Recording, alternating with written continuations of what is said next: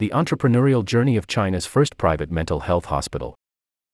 The city of Wenzhou in southeastern China is home to the country's largest privately owned mental health hospital group, the Wenzhou Kongning Hospital Co., Limited. It's an example of the extraordinary entrepreneurship happening in China's healthcare space. But after its successful initial public offering, IPO, how will the hospital grow in the future?